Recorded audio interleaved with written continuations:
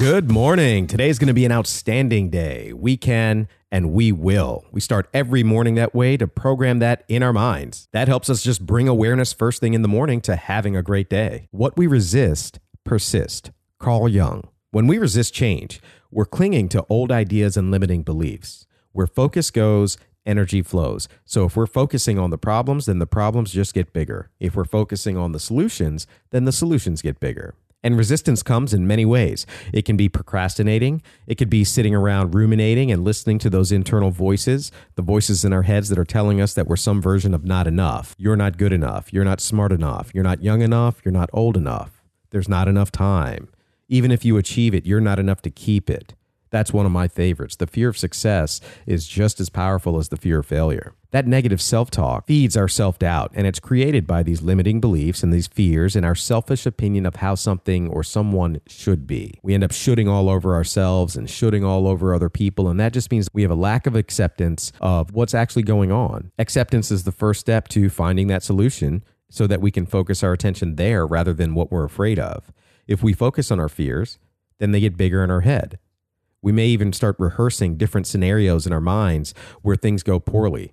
It almost feels like watching a movie in the screen of our awareness where we are the lead character and somehow it just turns into a horror film. So effectively, what we're doing is a visualization meditation. The fear and negativity that we're hoping to avoid is exactly what we're concentrating on. So instead of avoiding it, we're sending more energy and bringing more awareness to it. The brain's filter, the reticular activating system, the reason why if we bought a blue car, we now all of a sudden see blue cars because it's a filter. We can't possibly take in all of the information and everything that we are actually aware of all at once. So we have the RAS, the reticular activating system, there to help us. If we're focusing on negativity, it'll kick in and be on high alert to bring us more of what it thinks we want. So we end up, unfortunately, getting more of the thing that we are hoping to avoid. It's like clinching. Clinching to a rope gives you rope burn. You know, if you start flailing your arms and your legs when you're drowning, you just drown faster. You know, another great example is procrastinating. If you've ever procrastinated on something, and I've done it a lot, it feels like we're pushing it out of our mind temporarily or resisting,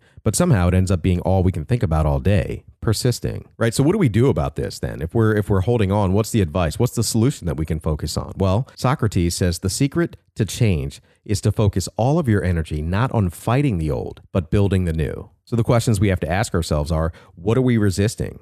How do we make space for that change? Instead of resisting it, how do I make space for that? We talked once before about having tea with our demons. Where can we find room for that emotion and that feeling? We're not putting it off. We're not stuffing it down. It's like, okay, but what's the solution now that we can focus on? We want the solution to get bigger. Where can we refocus our energy to build the new? How do we focus on the solution rather than the problem? So I don't know if that was helpful, but let's have a great week.